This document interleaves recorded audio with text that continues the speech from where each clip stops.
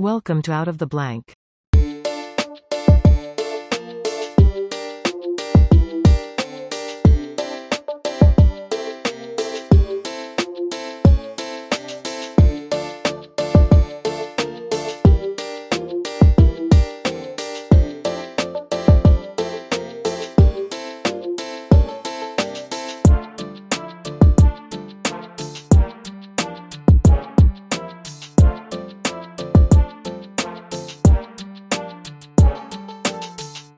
Welcome to another episode of Out of the Blank / In Search of Reality podcast. We're doing a double recording feature because we both enjoy each other's company. We haven't talked in a while. And Dylan, welcome back to the show, and thank you for letting me be on yours.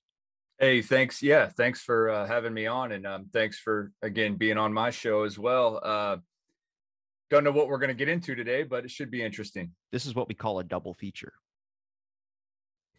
So you were telling me a little bit about your movie that you're currently working on, which you typically don't, you're not a filmmaker. For my listeners who don't maybe know who you are, you're a podcaster. I think you do kind of like a Joe Rogan type style podcast. I think you're a little bit, I don't want to say better. This is going to be bad for, hold on. This is going to be bad for my show if we do an interview style thing on me, because then it'll be like a show about myself. We're just going to, it's going to be a discussion, man. It's just straight up. We're going to talk about we're going to catch up, dude. Because you, like I said, you're interested in a topic I've never talked about before. And I've talked about a couple of times. I think we've shared a couple of guests on it too.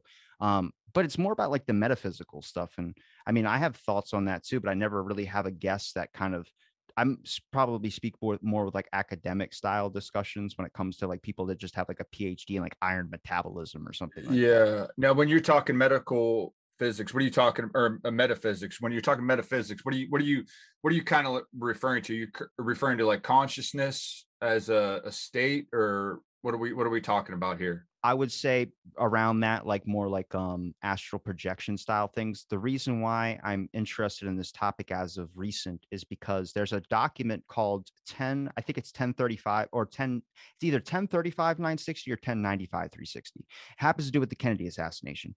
It was what the media or the government gave every single media outlet to label all new things or new evidence, in quotes, call it a conspiracy that comes out against the Warren Commission. It's the best document we have to show that the media is being manipulated by the government. And at the bottom of the document, it says destroy when no longer needed. And it's our best evidence to show that the media just slandered and only goes with the official narrative that it was one man that killed the president. But when I type that into my thing and I type CIA after it, it shows me that document. But I made a mistake when I typed it in one time, and I typed in 1095 360.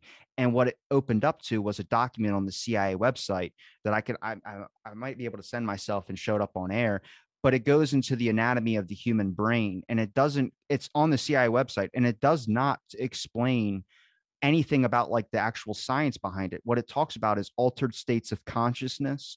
It goes into these different types of categories when it comes to temporal experience, how people perceive time, how people remember memories, and how to implant false memories.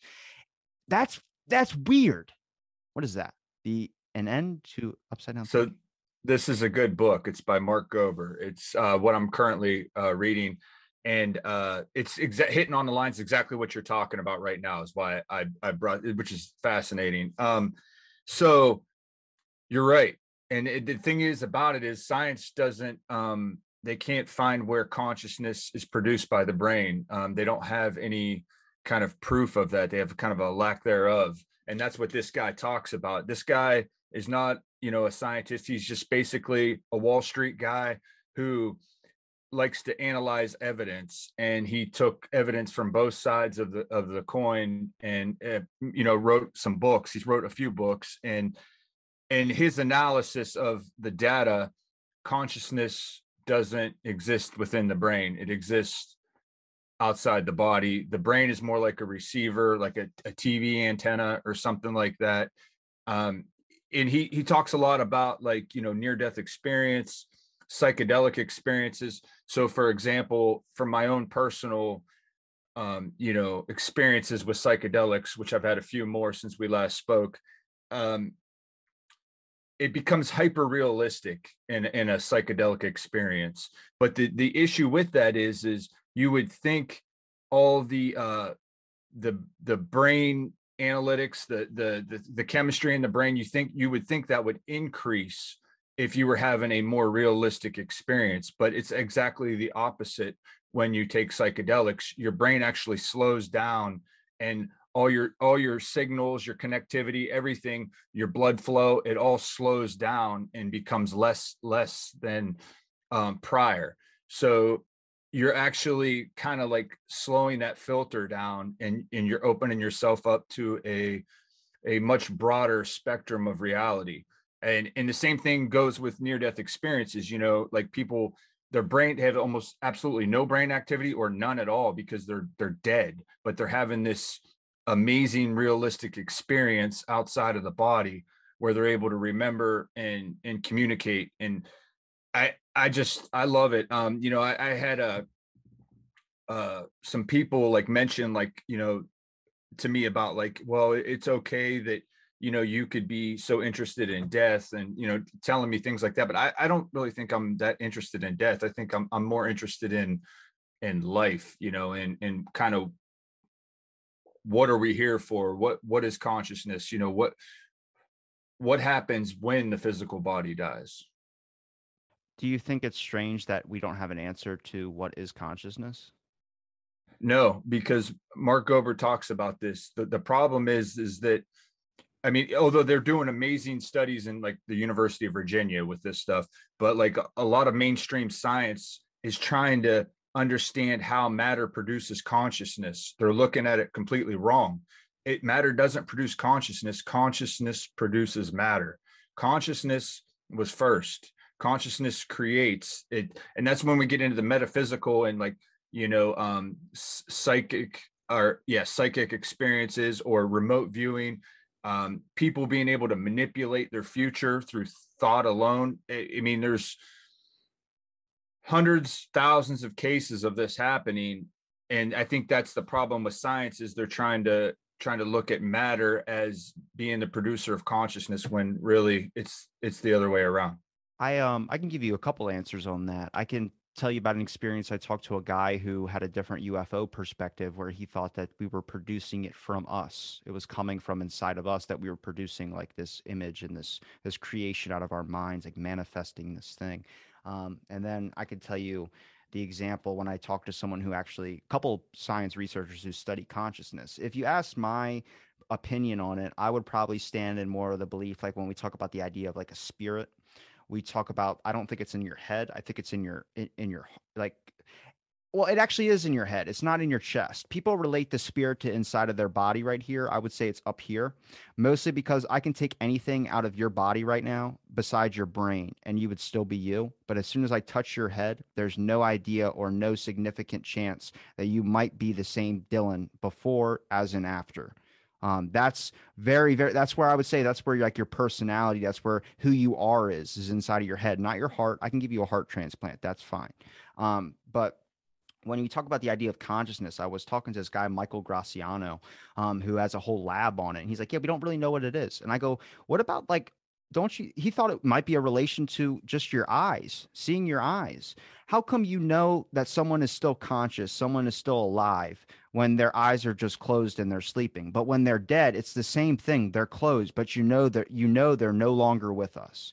Is it because you know that they're dead? But then there's people that can just tell there's something there with this eye connection thing where, am I listening to you because I'm looking at you? Or am I looking at something else in your room? You can't tell that through a screen. There's these things that when I send a text to someone, are they going to see it the way that I'm saying it? Or the way I'm typing it, or they're going to interpret it a different way depending on what mood and what state that they're in. This is why miscommunication is such a big issue. I mean, to me, if you look at like I've been, like I said, looking in the government for early stages of MK Ultra and studying a lot about the Kennedy assassination, and you're coming across a lot of things where they discovered that if you ever talk to anybody who's taken LSD or some mind altering drug, they talk about this experience that they cannot really put into words. It's just hard to describe what they have seen, but they try their best to describe it. But they talk about these experiences that are just so magnificent, overwhelming, and all these things. it's not crazy to think that in the 50s, the government found a way to use that drug and turn it up to a point, not only to where it alters your reality, but shatters the shit out of it. And that's what we have, where we have these CIA and LSD experiments. I mean, Sidney Gottlieb was in charge of the MK Ultra project. And then Luis Joyon West was not only the same therapist for Jack Ruby, but also Charles Manson. And then there's a guy named Frank Olson. And Frank Olson was dosed LSD. He worked in the lab with these guys. He had the worst experience possible. Then he gets invited to an 11th floor building to go meet with these guys after he makes a statement a week before saying they're going to kill me because I know too much. He goes to this 11th floor building and falls out, ruled as a suicide, high on LSD drug overdose. So his son made a documentary on Netflix called Wormwood. And this Wormwood documentary was exploring that the government had killed his father. And there's a lot of this throughout history that's kind of weird. And Operation Midnight Climax was drugging random Johns, just people looking because they were trying to spark up anti-hippie movement, because the hippies at this point were protesting Vietnam. And anything you look at, John Lennon before his death, he's protesting and writing songs about not going into Vietnam. Then he's shot in front of his hotel, and the guy who happened to call that in happened to be the same person that was in the Bay of Pigs. So that's a weird coincidence. I'll give you that. Well, it is weird, and it's a good reason for the government to kind of put a bad label on psychedelics, and to kind of, because I see what you're saying, like with the hippie movement and things like that. It's just interesting. It's also interesting to me that I think it's still considered a class 1 narcotic, which is odd, because I mean they're finding a lot of medical benefits with psychedelics. Can I want to pull up this document just so I don't look like a lying sack of crap for what I mentioned a minute ago. So this is on the CIA website. It's called Analysis and Assessment of the Gateway Process. I'll send you this too, because I think you'll probably find this really interesting. It's 29 pages. I don't, let me know when you can see what I see on my screen. Okay, I can see it. So this document I found trying to find the 1035-960 about the Warren Commission, but it's the U.S. operational group. It says, you have tasked me to provide an assessment of the Gateway experience in terms of its mechanics and ultimate practicality. As I set out to fulfill that tasking, it soon became clear that in order to assess the validity and practicality of the process, I need to do enough supporting research and analysis to fully understand how and why the process works. Frankly, sir, that proved to be an extremely involved and difficult business. Initially, based on conversations with a physician who took the Gateway training with me, I had a recourse to the biomedical models developed by, I'm not even going to try and pronounce that dude's name, Beztanov, I would say his name is maybe Beztanov, to obtain information concerning the physical aspects of the process. Then I found it necessary to delve into various sources for information concerning quantum mechanics in order to be able to describe the nature and functioning of human consciousness. I had to be able to construct a scientifically valid and reasonably lucid model of how consciousness functions under the influence of the brain hemisphere synchronization technique employed by Gateway. So this is the fucking Department of the Army. Okay, hang on, just let that soak in. This is our government, and we're talking about, like, I know sometimes I hear like a conversation about like the metaphysical or something like that, and I just go, it's like it's so like it's not conspiracy. It's just like people would just roll their eyes at it. It's like talking about UFOs, even though we know the government talks about UFOs. But this document goes into like, what is it? It goes into let's see, scroll down a little bit. Introduction, hypnosis. It talks about hypnosis. It talks about transcendental meditation. It shows a freaking thing of the brain trying to understand what parts of the cerebral lobes that it's affecting. Diagrams. This is all on a government thing, and then it comes into here where it was, yeah. Figure C, it explains the graphs that it's all showing to you. What is that one? Biofeedback. I mean, this is all stuff that people study significantly independent studies about, spend their whole entire career researching this specific aspect. And I've spoken to these people individually on my show about this, but finding a document that covers all the bases. I mean, lamp versus laser. I mean, just like, I mean, they're responsible for supposedly remote viewing, spying on Russia during the Cold War. I mean, the government knows that some of this, they understand some of these capabilities, and they're Hold on. It's interesting though. It is interesting. I want to read this. It says energy entertainment. As the body is turned into a coherent oscillator vibrating in harmony with the surrounding electrostatic medium, the specific exercises involved in the gateway tapes enjoying the participant to build up the energy field surrounding his body, presumably by using energy from the Earth's field, which the body is now in training because of its ability to resonate with it. This puts the body's energy field into homogeneity with its surrounding environment and promotes movement of the seat of consciousness into the surrounding environment, partially in response to the fact that the two electromagnetic medians are now a simple energy continuum. Thus, the same process which moves the brain into focused coherence at steadily higher levels of frequency and amplitude so as to entrain analog, I don't know, frequencies in the universe for data collection also promotes enhancement of bodily energy levels to a point adequate to permit the subject to experience an out-of-body movement. When he is ready to do so, more will be said about this topic later. In addition, by resonating with the Earth's electromagnetic sphere, the human body creates a surprisingly powerful carrier wave to assist the mind in communication activity with other human minds similarly tuned. And then it goes into another thing called That's consciousness nuts. and energy and all that. And Holograms. What? and see, I think that again, it goes back to, I still think it goes back to, you know, consciousness creates matter, bro. Like, example, They have another thing called the consciousness matrix. it it's fascinating. And Why I is mean, the when you think, government talking about it though? Like because it's I'm real, bro. smelling It's patchouli real. oil, and I'm like fucking. Then you see the It's government real, talking bro. about it, and it just validates everything. And I just start looking. I mean, Men Who Stare at Goats was a movie about George Clooney, but then that movie was the remote viewing aspect of creating psychological warriors that our government did try and do at Project Hero. My mom went to the high school that was 2 miles away from where they kept the goats that they practiced on to try and stop their hearts. Now, that was a tip off from Russia. Russia, we had a spy that got false information thinking Russia was creating psychological warriors. So we decided to try it ourselves. And we did it for a brief amount of time. But then once we started doing it, Russia was like, wait, they're creating psychological warriors? All right, we got to get on it. And they started creating psychological warriors. So the false information ended up becoming true, but we gave it up and they might have carried on with it. I mean, I see articles from China and Russia talking about making super soldiers and shit. I'm like, just give me mutant claws, please. I mean, I can buy into it. Again, when you break matter down, 99.9999% of it is empty space. Like, it's an illusion, man. Like, we're just energy. We're I know it's kind of hard to grasp, but like that's just what it is. Like, It was just the way you said that. You were like, it's an illusion, man. it is an illusion. And I think as humans, and as I think we've been kind of dumbed down or told that like we're not incredible, or that we're this material body that doesn't really have any power or abilities outside of, you know, ourself. And I think that's wrong. And I mean, I don't know how much we can do or what we can do, but I feel like we're far greater than we really give ourselves credit for.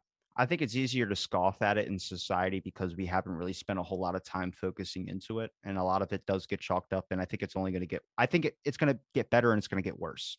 I think it gets worse when we keep relating it to religious practices, mostly because if we look at the number of people in our society who are religious, I think there's a large 47% that isn't anymore or just chooses to worship at home, mostly because of the stigma behind a lot of how these religious practices go. But that's just the world of technology.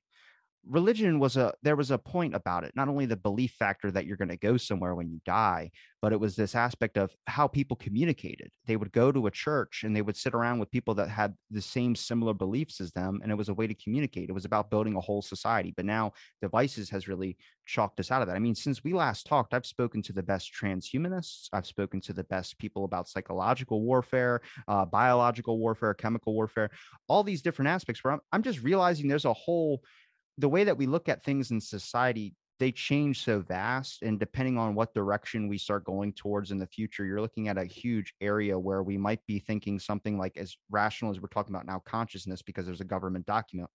For some reason, that validates it for me. But then you look at media. How was media always shown people who experiment with psychedelics, who experiment with all this? They show them as like a shaggy type, a goofy character that shouldn't be taken seriously, which is why society rejects it. But then, I mean, you could really push for the idea of the government's agenda now is to get everyone on pot, stoned out of their minds. I mean, that was a way the government talked about in hearings before. There are some people that voted to pass the law on marijuana and vote to pass the law on legalizing psychedelics because they wanted a doped up society. But then the way that it's heading in now, there's a lot of things like, you know what the term blockbusting is? No. Blockbusting is it sounds terrible. This was real. They used to come into your neighborhood. My grandpa used to tell me about this, and they used to knock on your door and say, "Hey, African American people are moving into your neighborhood. You better sell your house before your property value goes down." And people would sell their homes and the government would buy it. And that's why we have a lot of areas that are condensed specifically for urban populations and things of that sort. It was a way to like monitor and do this type of stuff. Maybe segregate. Yeah. So there's a thing similar to blockbusting, but it was involving heroin. Whenever like a political thing would happen, they realized that they could introduce heroin and drugs through gangs into neighborhoods and get people to overdose on them. So more people would care about their son dying rather than looking into politics. And I know this because my guest, John Potash, wrote a documentary about this and explored this FBI war versus Tupac. And he kind of highlighted a lot of this stuff to me. Now, the government working with gangs to bring drugs and violence into neighborhoods, that's not super crazy. And it becomes more normal when you realize that's what they did in Cuba. The CIA, the FBI worked with mafia intelligence agencies. And we know that from documents. And you just get into this area aspect of like the things that you are bred to hate or the things that you're supposed to look at as bad and demonized end up becoming normal when you start realizing that there's a whole background history that you're not being told. And that's why I'm more 100% probably where I'm at in my life now. It's trying to look at the historical record and trying to make sure that what have I been demonized to hate, that I've been brainwashed to think this way. And I think that's a lot of things that don't get taught in our culture because it just doesn't fit the narrative of how they want society to run. And I'm not saying like this grand order thing, but No, but you're absolutely right though, especially at least from my experience with psychedelics. I hate to keep bringing it back, but that's kind of, my experience is like, you had mentioned that, it kind of throws off the order. And you're right, because I think people who have had them kind of experiences, you kind of step out of the matrix or out of the the idea that, you don't give a shit about what the government says or what kind of rules or what kind of things they're telling you to do. You can kind of see through a lot of the bullshit, I guess is what I'm trying to say. And you don't really get on board with everything. And you're kind of okay with, you just understand that there's more than just this material body that you're living in. And you can kind of accept things for the way they are, but at the same time, a lot of shit doesn't phase you like it would, like for example, a scare if there was some kind of pandemic that broke out and they were pushing to take some kind of strange vaccination or something like that. I'm just saying in theory, I'm not saying that really happened. I'm just saying if it was to happen, I think where I stand on the COVID shit. You would be like, I don't give a shit. Like, I don't care. It's bullshit. It's not, I'm not buying into your games. And I think with that, if you have a population with a mindset like that, though, they're much harder to control. I'll let you use my quote that I created. I've said it a couple times in the show. Someone's going to steal it and patent it because it's such a damn good quote. And here's what it is when I say it. I think you're taught that your history is like Superman, but in reality, Superman smokes cigarettes and he's a bit of a drinker. And I think as people, I don't look at like a lot of people like hop on this woke train. If we need to tear up our history books, I mean, we were tearing down statues at one point. I don't think that's bad, but I get into this aspect of when they don't tell you the real history because they know how you're going to react. And when you realize that things have to be done, and this idea of like, I'm pissed off at this answer more than anybody, especially trying to dive into the JFK topic. You run across the thing, threat to national security. Fuck off. Like, that is what I don't like, is that first of all, they don't trust you to take the training wheels off to tell you the real information, but then they also don't trust you because of the way that we react to things. You have to understand is that everything I could tell you about our government being horrible, people drugging people, and you try and rationalize it, other countries do the same shit and they're more open about it. We know about people bring up the Nazis as the biggest example of the worst group in history. Unit 731 was 1,000 times worse than them. Unit 731 was a group in Japan that used to split people in half using vivisections where they cut you from the bottom up while you were alive and then hit a stopwatch and see how long until you bled out. And they would do it over and over again. I've read the journals from the people who were in those camps who talked about people's heads and body parts in jars around the camp. They didn't, in the diary books, they refer a word called logs. Logs were people. And they would talk about people were going to these things, these logs were going to these camps and tents, and they would never be seen from again. Unit 731 was so much worse. They weaponized the bubonic plague. Like, you get into this aspect of like, when you start realizing every government just fucking sucks, and the reason why they suck is this paranoia angle of this person's got the gun to the back of my head, so I better have the gun to the back of somebody else's head. You start, okay, I can get with you on some of the things that you do that are pretty horrible, but I think you need to know about it, not to be scared, but just to be aware. You need to know your historical record on some things. And I ended up ranting to forget my major point in all this. Well, no, that's a good point though about the government, maybe giving you a different view of history or a false kind of history to try to maybe protect for whatever the agenda is or paranoia that they have. But you raise a good point, and there's a film crew, a documentary film crew that I've interviewed a couple times, and I can't really go into details about their new movie that's getting ready to come out. They're getting ready to come back on my show, but they have this new documentary where they interview some guys from the CIA. They interview a counterintelligence guy from the United States Air Force, and they talk about some mind-blowing shit when it comes to aliens and UFOs that they've experienced and seen within the government. And there's some things that are I can't mention them on air right now. I wish I could, but the film isn't out until I think the middle of October. But man, I'm telling you, man, they know a lot more, especially when it comes to stuff like that they're not sharing, and some mind-blowing shit, man. And I just, to me, the guys came across truthful. I mean, this guy was the CIA for like 30 years. He's not bullshitting. He's not making this shit up. The counterintelligence Air Force guy, same thing. Like, I mean, it's all makes you wonder, man, why can't we just all be truthful and open? Well, I mean, I could show you the documents on the CIA. So diving into the Kennedy topic, I spent a lot of time, probably over the past month or so, just diving through documents. And you get bored at times. I mean, I got so bored after looking through just countless redacted articles where I just went onto the FBI website. I was like, what else you got on here? And I found a thing on Walt Disney. I've mentioned this before on my show, but it'll be new to your viewers. There is a 700-page thing on Walt Disney. So yeah, I read all 700 pages. It was now, so what didn't they buy land for him or something?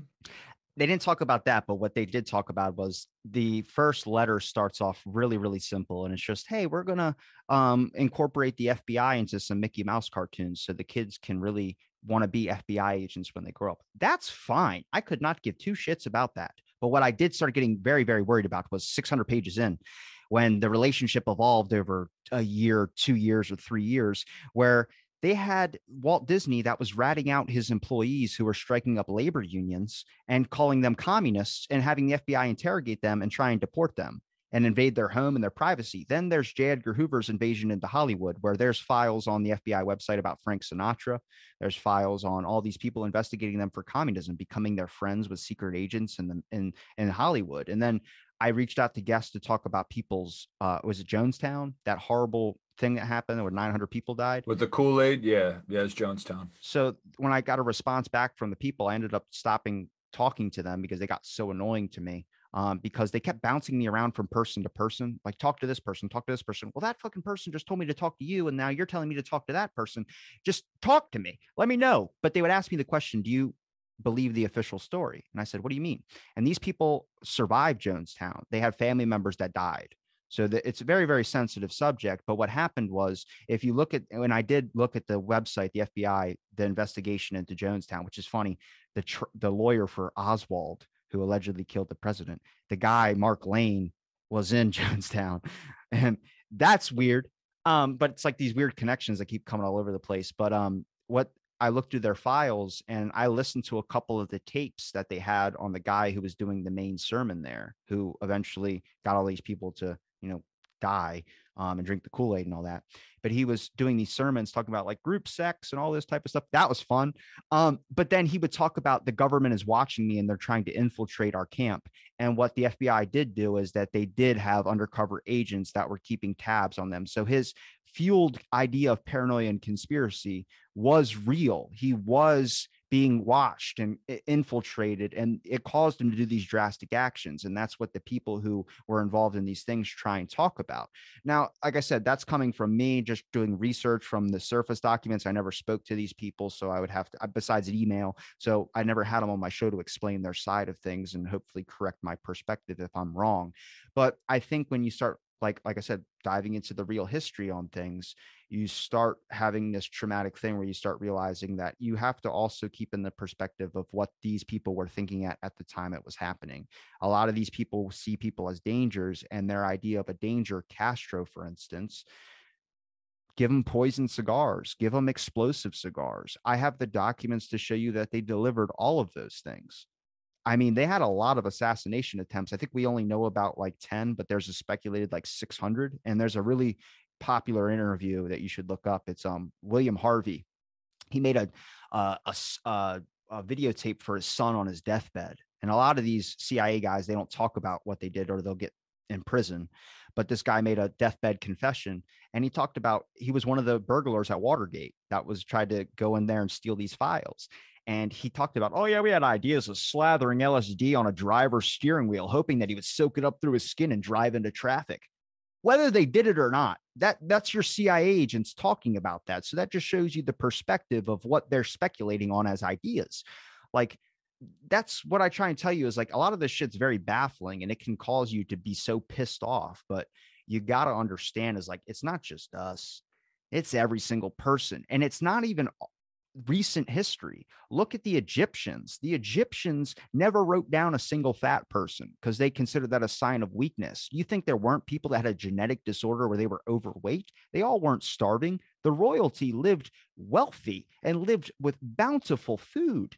Then you get into the aspect of when they're examining all these people's dead bodies, their sarcophaguses, whatever you want to call them. They're finding cocaine in their dreads. They're finding drugs and psychedelics in their chalices and their cups. And you realize they never wrote down the aspect of them partying. They never wrote down the aspect of our society. And when I say you don't teach the real history of things, we're lost in our historical roots.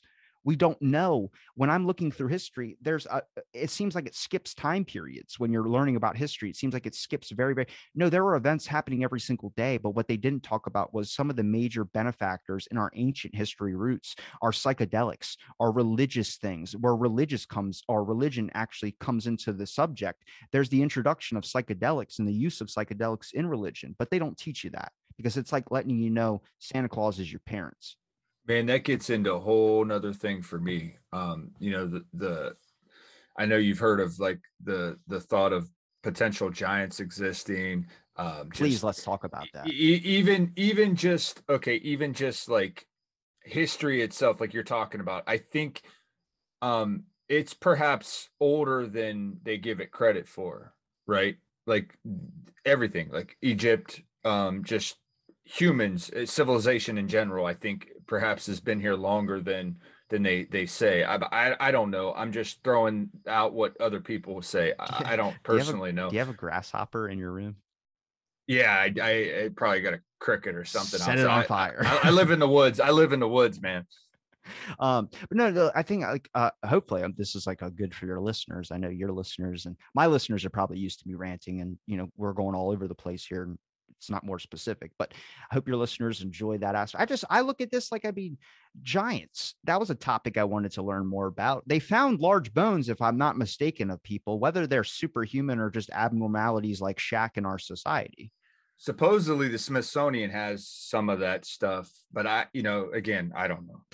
The Smithsonian, I think they were in trouble. It was a scandal. They covered up a lot of information about stuff. And it's weird. They investigate some things where I'm like, is that the real answer to your investigation? Or are you just hiding something? I mean, who was it? They found at a Hobby Lobby, the fucking Rosetta Stone or whatever that tablet was the tablet of Gilgamesh is what they found at a Rosetta Stone, valued at $500 million.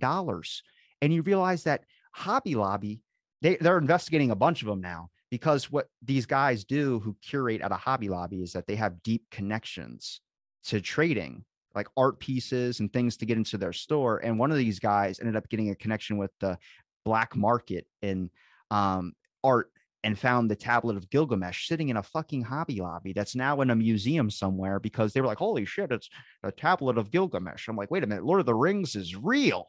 And you realize Lord of the Rings is just a series where a guy in another country was writing down these fantasy stories, and he was getting late night calls from stoners that were reading his books. And he was like, stop fucking calling me, and hanging up. And then it produced a whole series that I think they just made another one. I've never seen one. So what do you think the answer is, if there is one? I mean, do you think humanity, or our society as we know it right now, will ever kind of change and try to do right by each other? Because I mean, I think overall, if you look at it as a whole, I think it's negative for the whole, all of us, to be misinformed, to not understand history completely. Do you see that ever changing, or do you always think it's going to be this conspiracy, cover up, mix shit up, confuse people? Do you think that we would accept the change? How many people are stuck in their routines and like how society goes today? Do you think that they would be happy? Like, would I be happy if they said JFK thing was a conspiracy? And they, Well, yeah, I don't know if they would accept the change, and I don't think that matters as much as just knowing the real truth. I think is what's important for everybody, because I think that's how we learn. We learn from history and like what really happened, and kind of maybe what not to do in the future.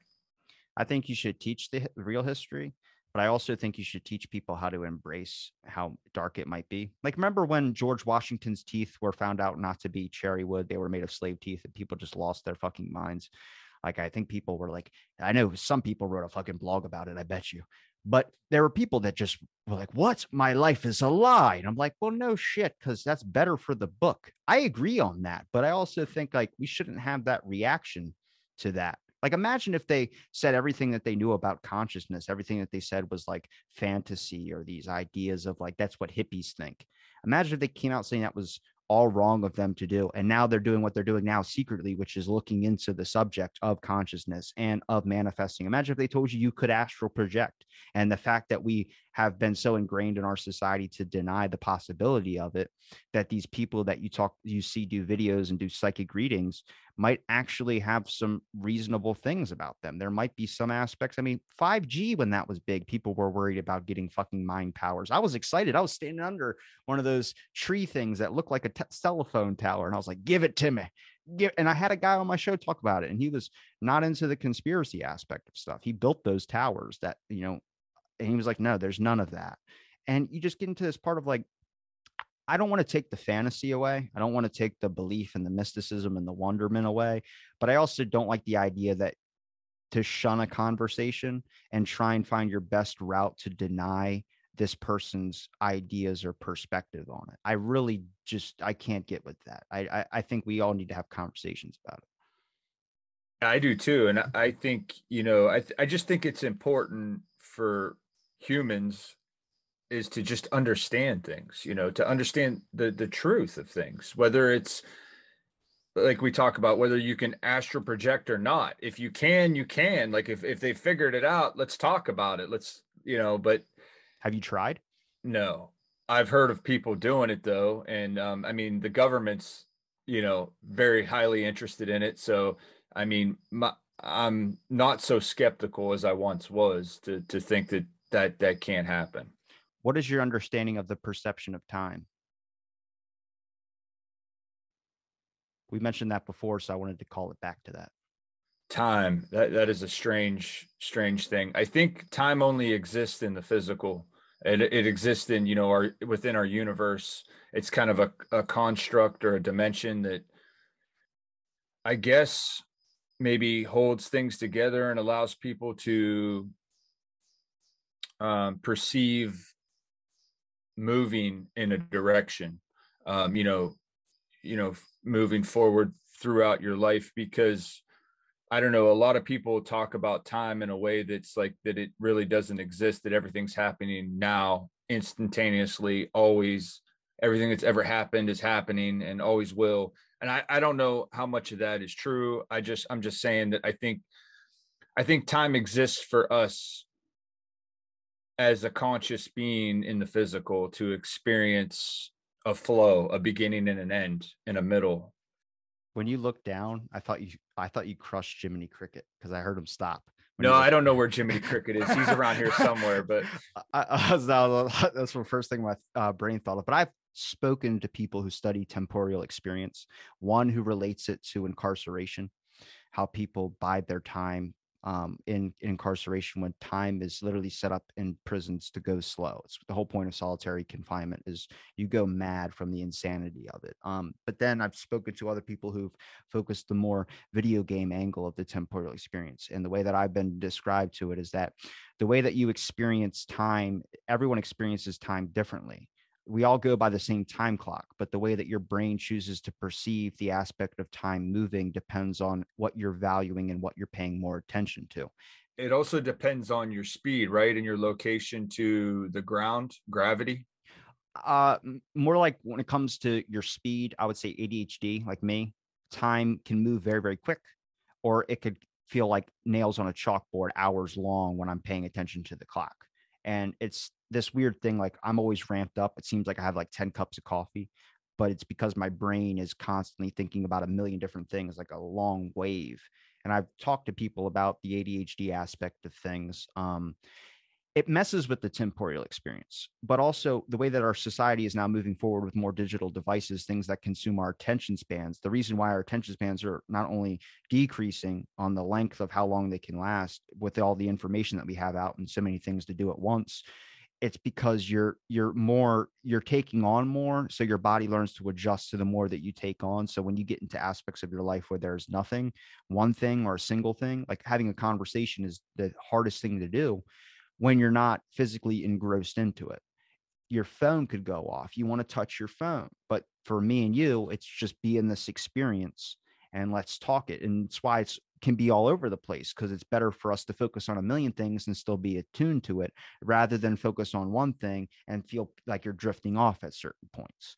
And it's just a weird thing. Like I love the growth of how like people can get mad like, oh, they said 10 years ago that was wrong and now we got new information. And I'm like, I only get mad when we dismiss something for so long. Like during the pandemic was the biggest fucking thing. You label something as one thing, horse paste, whatever you want to call it, and now you're using it. Like I don't like that. We're shooting ourselves in the foot when you do that. You gotta open up the door to flat Earth. I don't give a shit. I don't believe we landed on the moon when we said we did. But hey, that's my one thing. And we didn't land on the moon. All right. Not in 1969. I don't think so either. I said that in a space panel I had, and they all fucking laughed at me. They're all good friends of mine, but I told them like that's my one thing. You know, I'm not going to fight a fight on it, but I think there's more evidence to say that it was a morale boost when we said we did. And if you look at all the aspects of that society of what was going on during that space race, you had to. I mean, they said if the Apollo rocket blew up, like was a failed launch and blew up with those people inside of it, they had plans to blame it on Cuba and say it was the Cubans that blew it up. That's a real thing. That's a document I could show you. And it's just like, good God. It's like everything. Like use the best out of a bad situation is where that comes from. But they had many motives to make sure that this person, and that's why I said you got to look into what these events are now, because when you're told that communism is bad, and I'm not a communist supporter, I'm a patriot at heart, but we know propaganda is a powerful fucking tool. Yes, it is. Yes, it is. And that's an interesting point you mentioned about, them blaming Cuba for that. It's almost as if, the government's designed in a way that, what's the word I'm looking for? A catastrophe or something that's, perhaps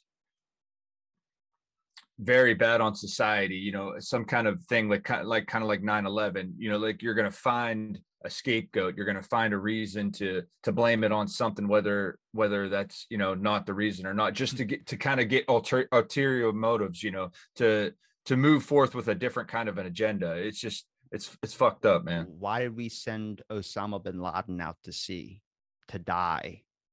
And we said it was because it was part of his religious thing of being sent out to sea. You're telling me a guy was cause for the destruction of a thing in our history that will never be forgotten, and you give him his right to religious death? Like, that's the weird thing, is like there's things like that that I just want people to question. And then when you look into like, and that's where people say, oh, it gets into the conspiracy. That term was created by the CIA. That is a known fact. They could, Yeah. if you look it up in the dictionary, anybody out there It listening, started with JFK, didn't it? that's the Or right around the time. that was the document I told you about, the 1035 document. Yeah. That's what that was, the label conspiracy theory to people against the Warren Commission. That was the document that started the whole train of conspiracies. But if you, anybody listening right now, look up, pause your computer, look up the dictionary definition of conspiracy. It's just two or more people plotting to do something. I mean, that's a real thing, and it happens all the time. That's why when someone goes to trial, what they said is conspiracy to commit violence or conspiracy to commit murder. That's real legal language. I mean, and that's what you look at the Warren Commission.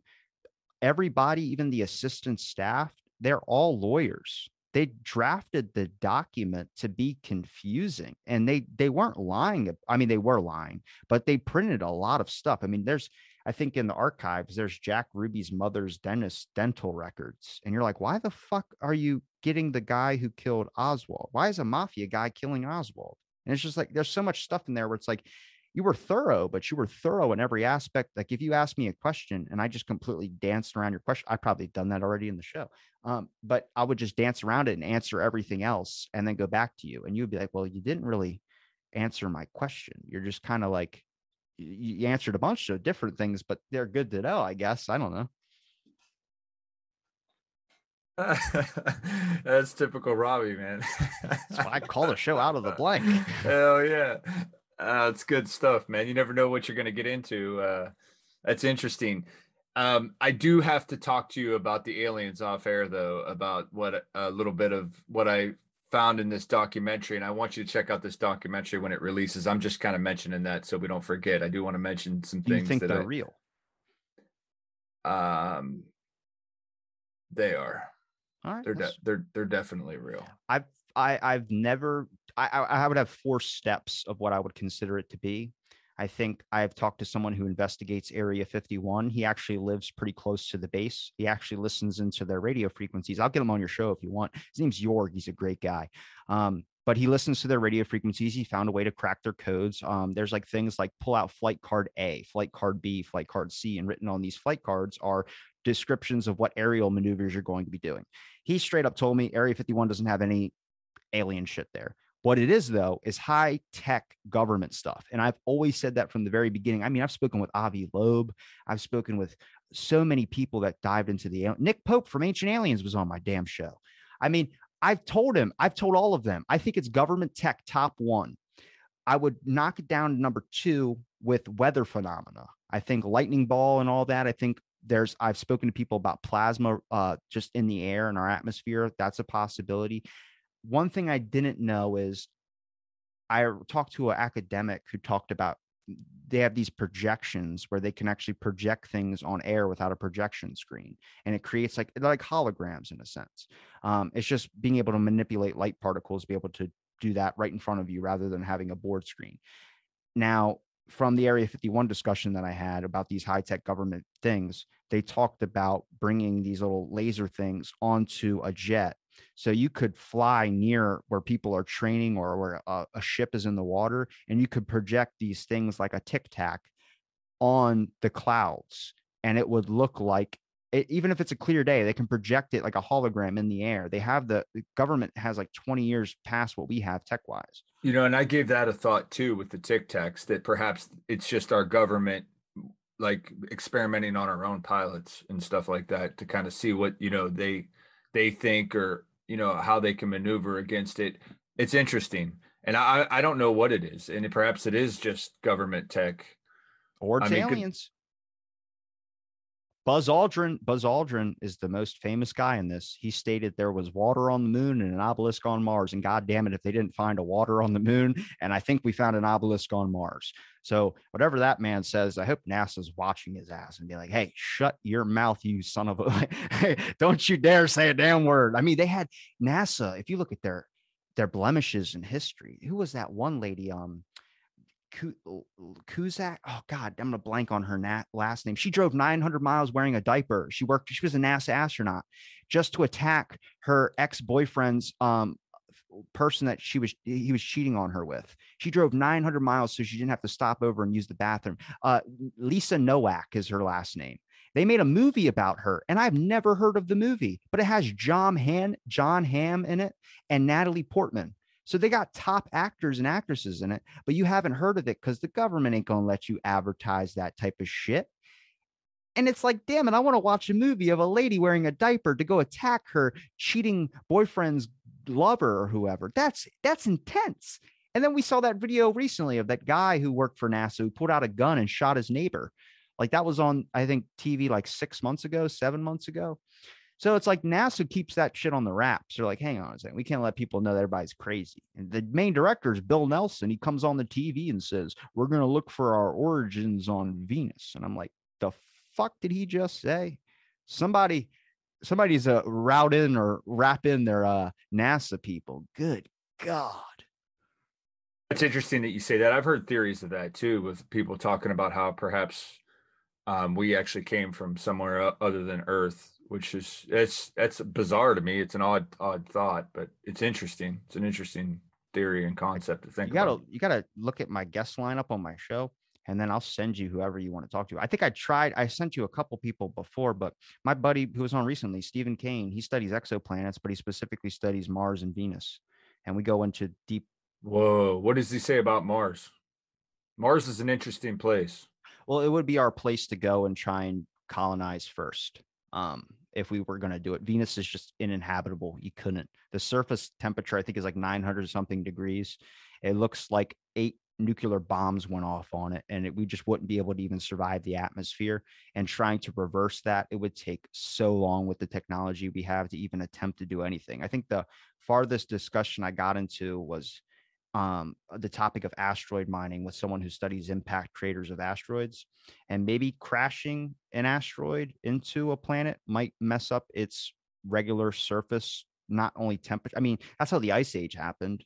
People think like the earth does have these natural resets, but they think that also with an impact of a meteor that happened, and depending on if you believe the Younger Dryas impact hypothesis, that it was multiple meteors, not just one. It brought ice as well too. So it was like this fire, then ice, and it was like this. I don't know this whole specifics on it, but if you could manipulate or it shot up enough dust and stuff into the atmosphere, right, up into the wind stream and everything to maybe keep the sun from penetrating the clouds for a length of time, perhaps. I don't know. I don't know either. It's interesting. I think every comet, like when you see a comet floating in space or going by our planet, there's this weird, like cool little tail that it has, like an astral tail. That's ice coming off the asteroid.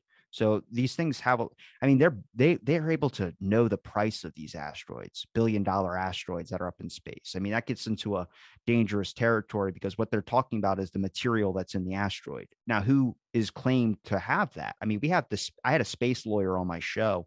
We have a space treaty, I think, of like a space lawyer. Yeah, we have those. It's a cool job. Yeah, I didn't know either. His name's Franz Vanderdonk. I can ask him if he wants to do your show too. He's a good guy. But he studies space law, and there are a lot of laws set in place since the space treaty, I think 1972 or maybe earlier than that, of who gets what happens here. And it's this idea of like what the Venus Project is, which is that the Earth would be this perfect place if everyone could just agree to not attack each other.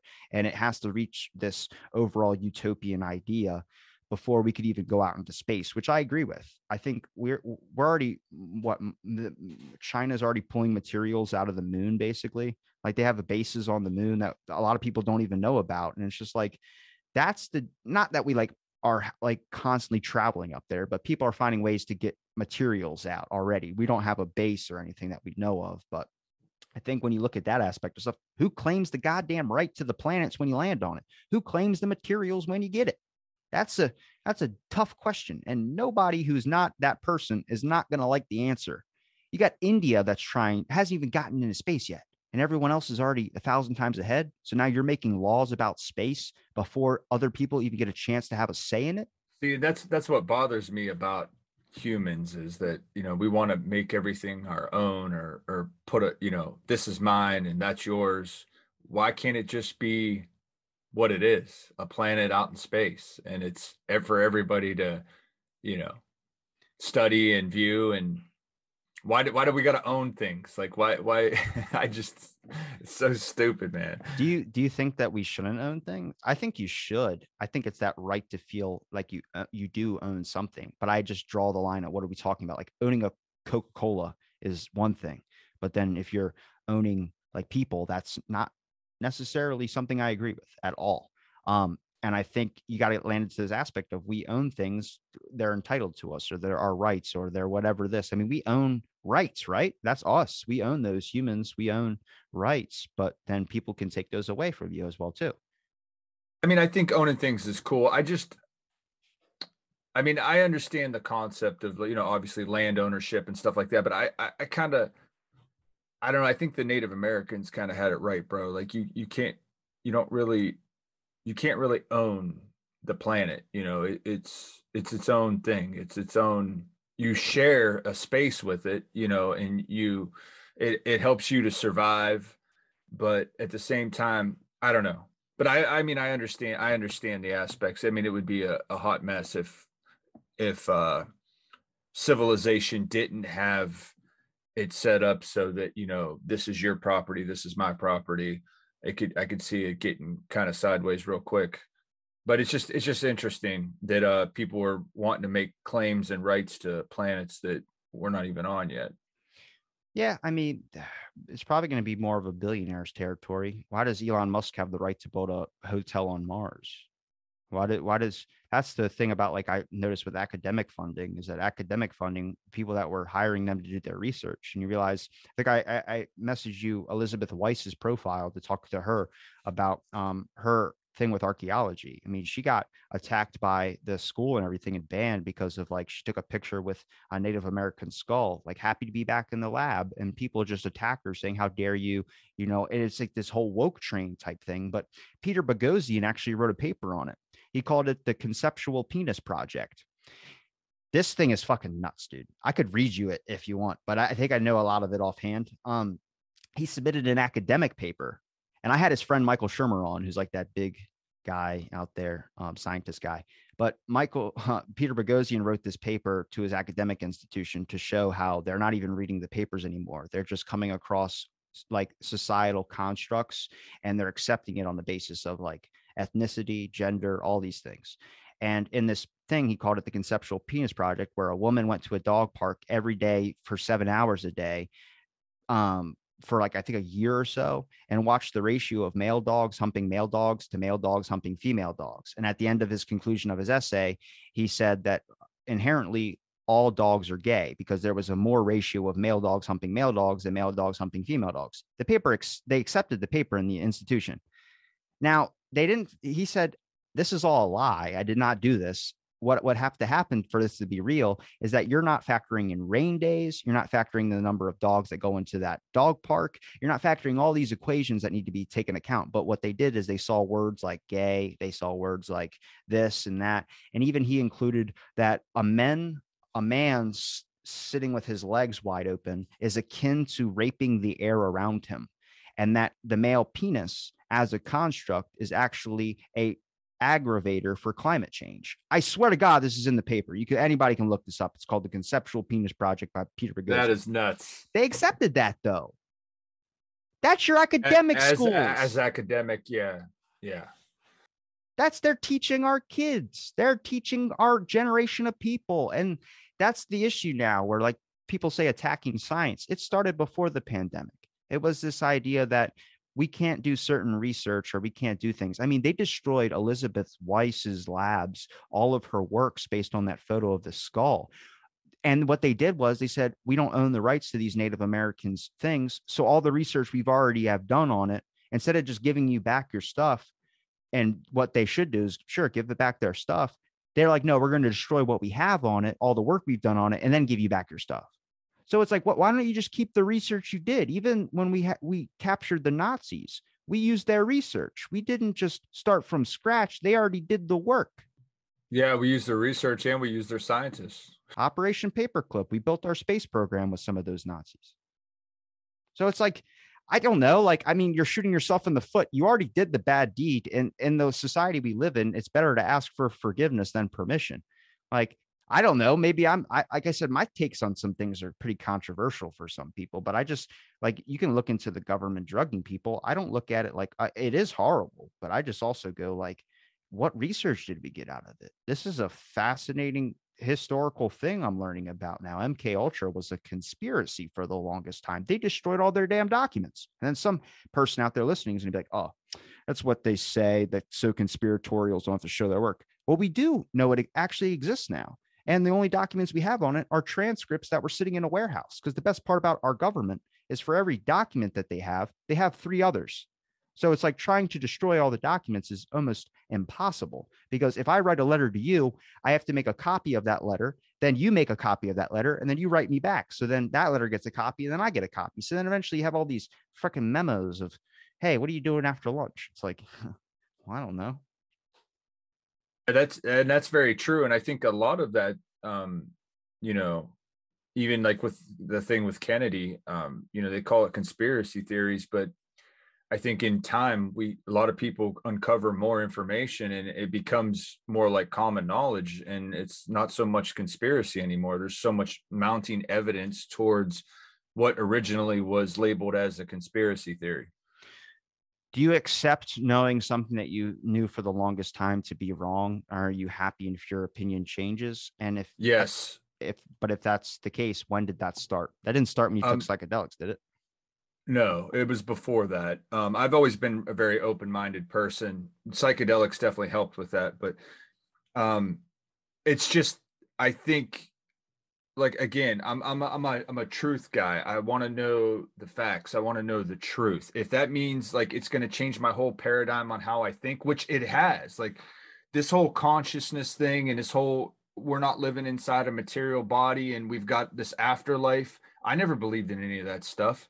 My whole thought process, my whole paradigm has shifted to this whole other thing, man, because just because of my podcast and just interviewing all these different people, listen to other podcasts, listen to these people that have these near-death experiences, talking to psychic mediums, all this stuff. And the government, that whole thing shifted my paradigm. I used to think that the government was like kind of like a father figure, they look after their people, and that the United States was, oh, righteous and true. And the more you learn about it, you're like, man, we are fucked up government. We are twisted. And I don't know, man, it's shameful. So yeah, anyway, to answer your question, that was kind of a long-winded answer, but yeah, I'm always willing to shift my thoughts or my focus if there's evidence that points towards something that's going to change my beliefs and it's like so true and it hits home. I'm going to go with that. I want to share this because I should have talked about it when I shared it the first time. But there's 2 things I just came across. I think it's important because we obviously the discussion has been a lot about consciousness, but I want to go into this. So the consciousness matrix, the universe is composed of, this is the same government document I showed you earlier, of interacting energy fields, some at rest and in motion. It is in and of itself one gigantic hologram of unbelievable complexity. According to the theories of Carl Pribram, a neuroscientist at Stanford University, and David Bohm, a physicist at the University of London, the human mind is also a hologram which attunes itself to the universal hologram by the medium of energy exchange, thereby deducing meaning and achieving the state which we call consciousness. With respect to states of expanded or altered consciousness, such as gateway uses, The process operates in the following way: as energy passes through various aspects of the universal hologram and is perceived by the electrostatic fields which comprise the human mind, the holographic images being conveyed are protected upon those electrostatic fields of the mind and are perceived or understood to the extent that the electrostatic field is operating at a frequency and amplitude that can harmonize with and therefore read the energy carrier wave pattern passing through it. Changes in the frequency and amplitude of the electrostatic field, which comprise the human mind, determine the configuration and hence the character of the holographic energy matrix, which the mind projects to intercept meaning directly from the holographic transmission of the universe. Then, to make sense of what the holographic image transmissions of the universe, or I just reread a line. I'm sorry. See how difficult it is to read and then be able to get all your words correctly? Good God. Then That's that.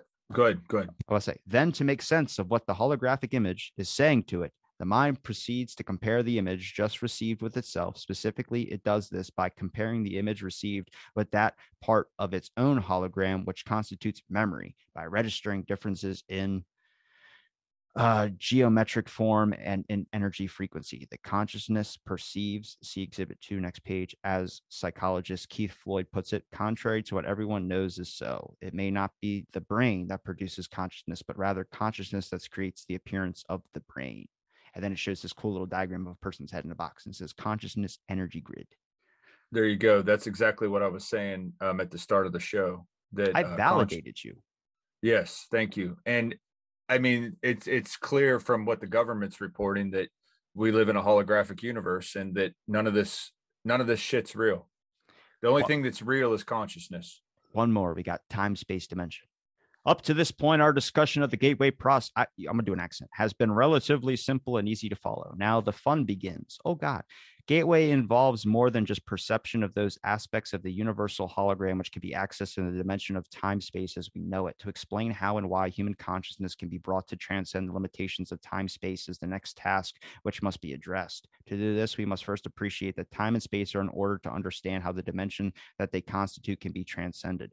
Physicists define time as a measurement of energy and force in motion. In other words, it is a measurement of change. However, in order for energy to be in motion, it must first be limited in some way within the confines of some sort of vibratory pattern, so that its confinement gives it the capacity for some sort of vibratory, or so the capacity for being contained at a specific location, which is distinguishable from other locations. Energy which is not confined is force without limit, without dimension, without the limits of form.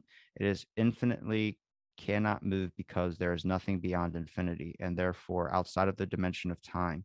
It is nothing, but it is also, I'm fucking, this document's damn sideways. I can't fucking read all, I'm not going to read all that. Holy crap, it's a lot. Yeah, I was saying it was also beyond space, which is fascinating.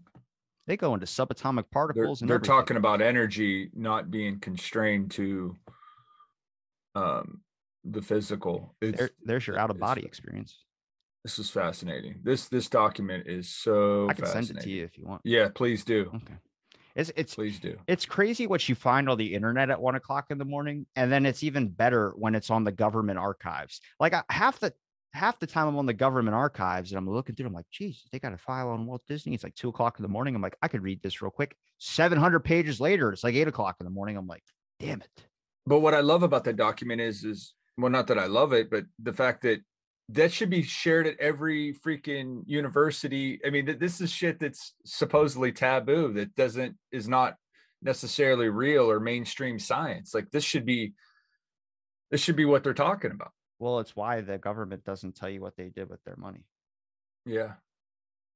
Crazy, man. I don't know. It's nuts to me. I just think it validates a lot of things, and I think the weird part is why we dismiss so many things is because we don't know that there's documents like that. Back to what you said, I can actually get you a really good guest, Larry Hancock. He's a friend of mine. He's been on the show multiple times. Not only did I invite him on the first time to talk about UFOs, he's looked over 20,000 documents on UFOs, but he also looked into the documents of the JFK assassination, which he ended up coming on later and doing a couple of panels with me with some of the experts on the JFK thing. And he was on the show recently as well, too. Talking about Cuba. He has wrote extensive work on both UFO and JFK, but he's part of the Scientific Coalition of Aerial Phenomena. And looking through the documents, we talked about this. A lot of those documents, and they do have documents on the CIA website talking about UAPs. So does the FBI talk about it as well too. And actually, they have a category distinction on one of the documents that talked about write down what it looked like, write down what sound it made, write down when you saw it, write down where you saw it, write down the temperature or what it felt like in the air when you saw it, all these types of things. But you have to look through a lot of those documents that do talk about UAPs. There's a good amount of disinformation that's in those documents on purpose, because what they thought a lot of these UAPs were at first were things during the Cold War and during a lot of Russian propaganda stuff. They thought it was Russia's high-tech equipment, that what they were seeing. And so when they wrote down in these documents the idea of UAPs, they thought in case a Russian spy came across their document, they would run off with wrong information, much like we did with creating psychological warriors. So it was like every validated one, there's also like a conspiracy one. And that's why, like, when we released documents in that UAP release at the beginning of the year, was it last year or something like that?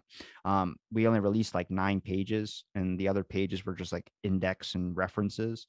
And then every other country, like I think Australia released like 12,000. Like, we didn't get shit. And it's not that they didn't want to tell us. It's just like, imagine when they release their documents, everyone's going to have access to that. And there's that big compromise security factor, which is they're not only trying to protect it from us, they're protecting it from just outside forces. I mean, some of the top pages in the world are Russian troll farms. That's what's nuts, is a Russian organization created to just be trolls on the internet. One of the top pages on Facebook is a Russian troll farm. It's called My Baby Daddy Ain't Shit, with over 3 million likes on it. And it just talks about deadbeat dads. It's not real. Right. What the fuck? Well, and I think that's important. I do think that, disinformation or not sharing everything is important for national security, because, humans are screwed up, and, We're awesome. they'll try to, do things to compromise another nation. But so I do think, I do buy into that. And I do think that's very important. But, some of the stuff that I think that they're not sharing is probably perhaps not really a level of national security concern. Do you think people need to know that their government was drugging random civilians? This was a conflict I had on my show. I reached out to a person who put a new perspective in my head, and I value his time for it. He wrote many books on the history of the CIA. John Randley. Perhaps, perhaps they do need to know, just so that they know kind of what we're up against, or what we got to deal with. I think the way that the information should be distributed, and I know it's going to conflict, so not to be a hypocrite, I know I mentioned in the beginning, I think you need to teach the real history, but also teach how to consume the real history. I also think that if you can't meet me at that point, if you can't make that agreement, then I think you should make all the information available, but necessarily you don't have to shove it in people's faces. You could just let the people who are interested in learning more about it look it up. And there doesn't need to be this idea of conspiratorial shows or dark shows. You just need to understand that if they have the documents to back it up. I mean, what I try and do is I have seen things I mentioned, and I try my best to at least reference what it is so you can be able to find it on your own. But it does help to be able to show you a document like I just did that validates the consciousness talk. And I think you can't hide those. You have to let them be available. But that document's not easy to find. That was deep in the archives on the CIA website. So I'm just saying, like, they don't make it easy, but it's there. I think that's the best option we can go with, because people who want to know, and people who don't want to know, they don't listen to those shows, and they don't look for that information. Yeah, and they don't really give a shit one way or another, whether they know it or don't know it. And I'm with you. I agree completely with what you just said. Good. Because it would be terrible if we disagreed. No, just kidding. I don't know. I got anything else you got on your mind on you looking down at your paper? I'm assuming you have something written down. No, I mean we basically kind of touched on what I figured we were going to, was dive into a little bit of consciousness talk. And that document you shared was fascinating. I do appreciate that. No, man, I just, like I said, just give me a minute off air. I want to talk to you a little bit about, the film that I just recently watched. I wasn't done wrapping the show. I was just asking. Oh, I was making sure I wasn't jumping so far all over the place. No, you're good, bro. You're good. I know you do a more structured thing on yours. So, but I do enjoy. I've listened to a bunch of your shows. Like I said, I'm subscribed on YouTube. Everyone should subscribe to that, to your channel. Thank you. Thank you. Yeah, I don't really push the YouTube thing. I've had a couple people reach out to me and tell me that I'm doing it wrong and I need to focus more on YouTube. I I get don't know. death threats for my JFK episodes. Don't fucking worry. That's funny. I've talked to both sides, and I got death threats for having the opposite side on my show. And I was like, look, I don't. If they yelled at him, they're like, he's a serial plagiarist, right? I was like, yes, I'm aware of that, but also I'm not going to just say that to the guy on my show. I mean, you got to learn, you got to talk to people, even if they don't agree with you. I'm happy to talk with people I don't agree with. There's just one topic on my show I'll never touch because people can't fucking talk about it right. What topic's that? The fucking Native American topic. Mm. As soon as you get into that discussion with someone with Harry Potter glasses, they immediately start going, "You're a white man, you need to die." And I'm like, Jesus Christ. All right, let me just bring this up. The Native Americans, there is evidence to support that they would have done the same shit to us. So you got to keep that in the argument. I mean, they killed each other. That's what I'm saying. It wasn't just when you say give back to the Native American people, I think you need to look at like which fucking tribe, because they were all over the place and they were all killing each other. They all did not like each other. There's not this uniform. When you line them all on one side, that's even more hurtful to that idea of things. And I think that's just people, though. I mean, everywhere, nobody knows if you're going to, I mean, back at one of my conversations with a friend of mine who studied Spartan history, when the Spartans used to capture the towns after raids and like would kill their family members in battle, they would sleep in the house with the people who they just murdered some of their family. Do you not think at one point, and they didn't have the fear of a person bashing in their head with a rock? I'm sure it happened, but they didn't fear it because they thought they were powerful. They had won in battle. And a lot of people don't know that 300 Spartans, did you know that a lot of them, or I think it was all of them, were lovers? That's the thing, is that you don't see in the movie. What the Spartans believed in their teaching practices is that you would fight better with your attached relationship with your combat partner if you were in a sexual relationship or love relationship with your partner. So they were happily, openly make love because they So they believed were all gay? Is yeah. that what you're telling me? Yeah. So, well, not, I maybe there was one or two that weren't, but when I talked to my buddy who studied Spartan history, they were like, yeah, that was a way to fight better. I mean, it was just a tactic. You would put your life on the line for someone else, not because you're friends, but because you're emotionally relationshiply attached. And that's why there's a big push in the community apparently right now. I had a discussion about this on my show to make Achilles gay because he had this relationship with his training partner who was his best friend. But yeah, you can probably get close in training, but what happened is the events after his friend died, he immediately overgrieves, like goes to war over this guy who died. But what they don't mention is that that guy who died was impersonating his friend and went to battle as his friend. So it's a guilt trip. The guy goes, that would have been me, that would have been dead, but you impersonated me and then you got killed.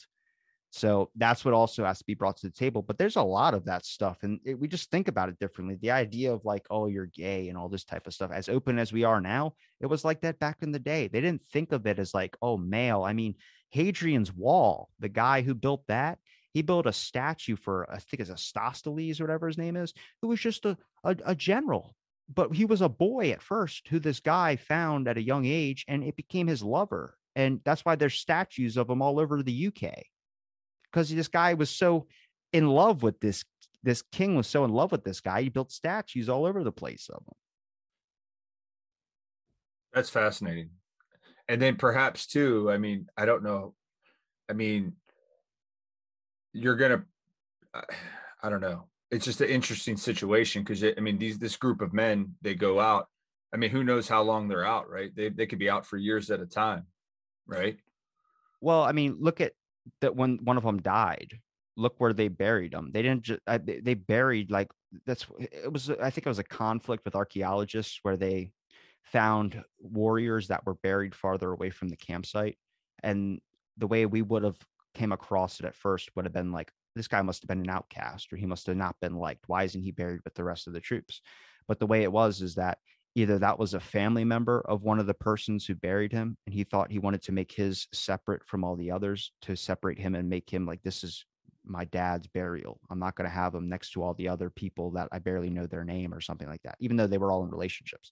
But when you look at also the aspect of if they had a lover who died, you buried your lover away from all the other bodies that were just piled up. I mean, that was the weirdest thing. If you look at burials, the evolution of burials have just evolved. People making tombs and things for just one specific individual. And then slowly we got into this place in society where we cremate people now. We stick them, plant them under a tree. I mean, the evolution of death is a weird concept in our society as much as the evolution of life is. It is weird, and a lot of it's tied to beliefs on the afterlife, you know, What do you which is believe? interesting. And as far as as Well, I'm far good as to like know Jiminy Cricket's not dead, but what do you believe in the afterlife? what do I believe happens in the afterlife? Well, do you believe it's like heaven where everyone's got their own personal heaven? It'd be weird if we all shared Yeah, one. I believe that it's what we want it to be. Imagine if my heaven's a strip club and I have to share it with like everyone else. Then everyone else just to see my heaven and gets to see there's just like naked chicks walking around everywhere. And I'm sitting I believe in an Go ahead. Impala. I mean, I do. I believe it's what we want it to be. Because we're creators of our environment. We're creators. I mean, I believe we're all part of the same conscious energy. We're just separated for our own personal experiences. So I think, when you pass on, you reconnect with the whole and you understand things better. And I believe that, you can kind of probably perhaps do what you want to do. At least that's what a lot of near death experience people, tend to believe. There's people that have had like hellish near death experiences and then been able to, through just the power of thought, manipulate it to make it better, a better experience while they're there. It's interesting.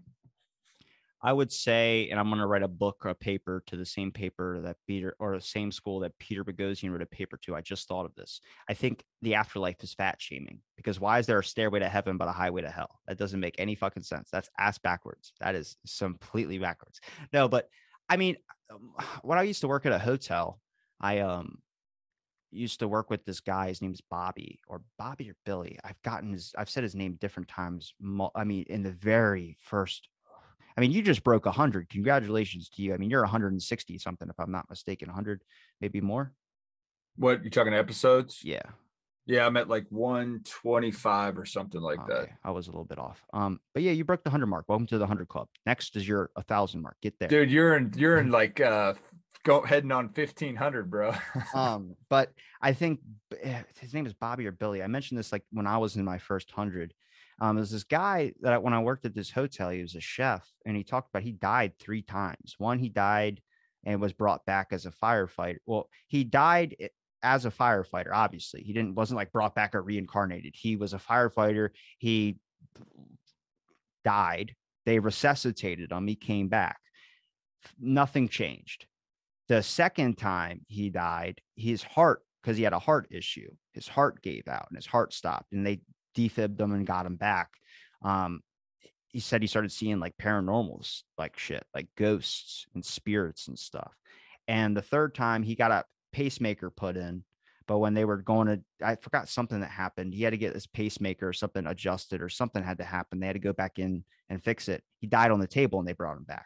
And the third time he talked about like now he can like not just have like this paranormal experience, but he can like talk to spirits and shit. And like I said, that's an interesting story. I can't validate it, but I don't see the point in lying, especially when he's at that age, to be able to do that type of stuff. And he's not insane. I mean, he knew a lot of shit. He was very knowledgeable about some stuff, like just interesting things like history. He never went into any of the 9/11 conspiracies. So that's a good thing, I guess, that to make sure validate his argument of not being a nut job, I guess, even though the 9/11 shit's kind of interesting, you got to look into. But to me, it was just interesting to hear because I don't believe in an afterlife. I think when you die, you're done. You're gone. I get the idea of why people believe in it because I don't think anybody wants to know that they're gone, but I just don't. I don't like. I don't understand the ass. Like I just can't. I'm not religious. I don't get to that ass. Even if it's not religion, the idea of an afterlife, I think it's just more when you can't feel energy in the room. When my grandmom died in, oh God, March, I think, of last year, when I saw her body and there was her eyes shut and there was nothing, I felt no energy. I felt no presence, much like two people in a room could feel it. I didn't feel anything. You wouldn't. She's not there no more. I mean, her energy's moved on. I know. I don't think it moved on. I think it just went away. Like the lights go out. Doesn't mean necessarily mean you go to another place. I think it's just that's it for you. And it could be a sad way to think about it, but I just think that's, to me, that just makes the most sense. It doesn't scare me though. Like it'd be nice to be like in the heaven and where everyone has that video of a dog coming up to them. It's their childhood dog or whatever. Yeah, but when your childhood dog dies, that pain feels like it's never going to go away. And then it does. And then you just start looking into how your brain works and you start realizing your brain can do some crazy shit. But everything your brain does is the same thing it does when you're in a coma. It just fabricates a reality and it protects itself. Your brain doesn't want you to know that I have a scrape on my arm. I did this morning. I didn't notice it until I looked at it. And then I looked at it and I was like, fuck, I feel it now. Why?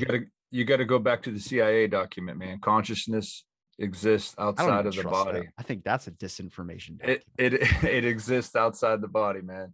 I mean, you look at people that have flatlined and near death experience. I just had a guy at work, just this new guy I'm training. He just comes out of nowhere and starts telling me about this suicide that he attempted when he was younger, and he had this near death. He doesn't even know who I am. Like he doesn't even know that I'm a podcaster or any of that. And I'm just like listening to this. But anyway, he flatlined, and it's the same thing. Like he had an experience on the other side, man. Like he was dead. He was physically, clinically dead, and he flatlined, and he had this near death experience, and then he brings it back to tell about it. I mean, there's something there. There's more that exists. You need to look into. I think I've probably told you this before. Past life regressions, stuff like that. It's just there's something there, man. I'm telling you. There's just too much evidence that points to an existence beyond this one lifetime. And it makes it a lot easier for me because you can't tell me that the newborns that are born that die, you can't tell me that that's their only shot at life. Or somebody, a little 3 or 4 year old that gets cancer and dies, you can't tell me that that's their only shot at life. That's their one true time, and that's it. They're done. It's gone. It's over with. They're dead and gone, and that just is what it is. They were unlucky, and this guy that lives to be 95 was and wealthy and has all these great experiences. It just doesn't make sense.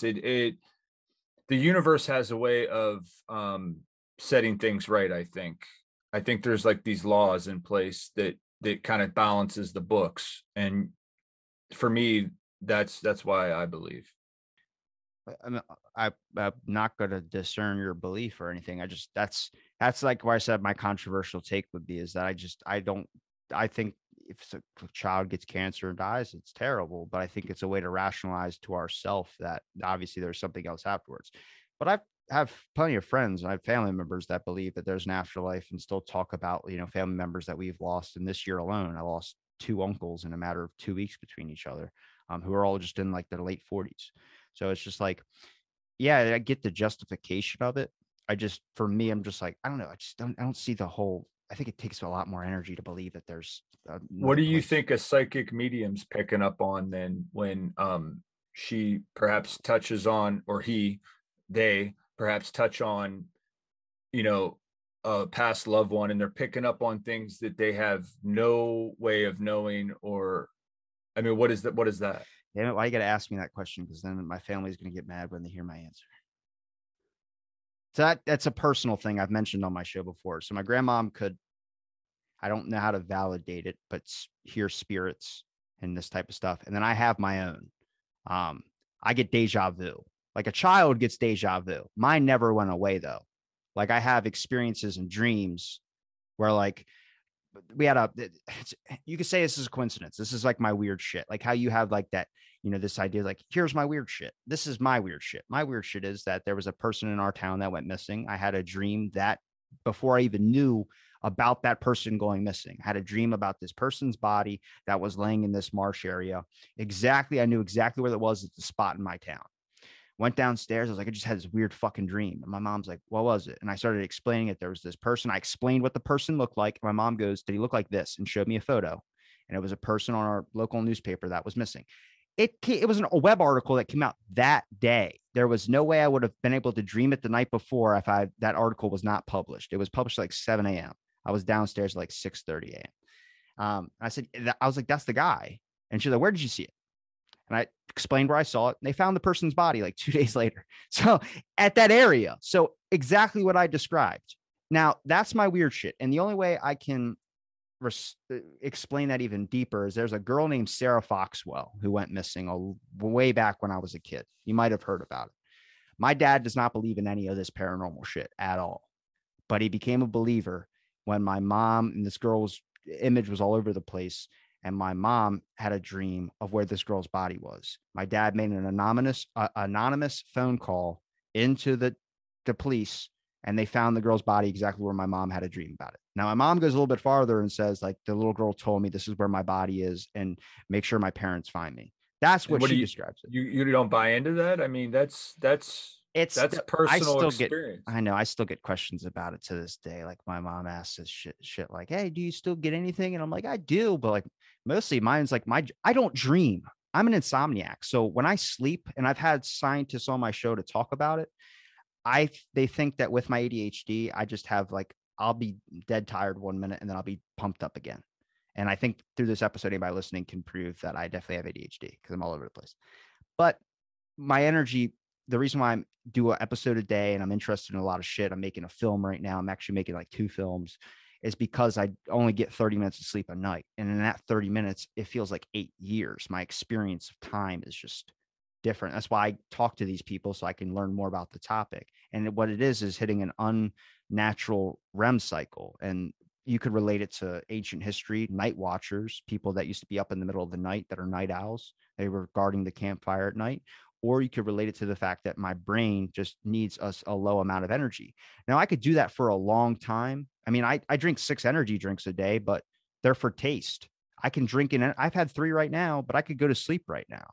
It's energy drinks. They just taste good to me. It's probably not good for my heart. And the way I can back that up is when I had mouth surgery, they put a heart monitor on me, and I work out every day. I don't take a break. Every day for 10 years, even during the pandemic, I had a key to my gym. I was there. But they put a heart monitor on me, and they're like 50. That's not right. And I was like, my heart is like my fingertips get cold, my toes get cold. And it's because what your body does is it tries to conserve blood towards your organs, the vital things.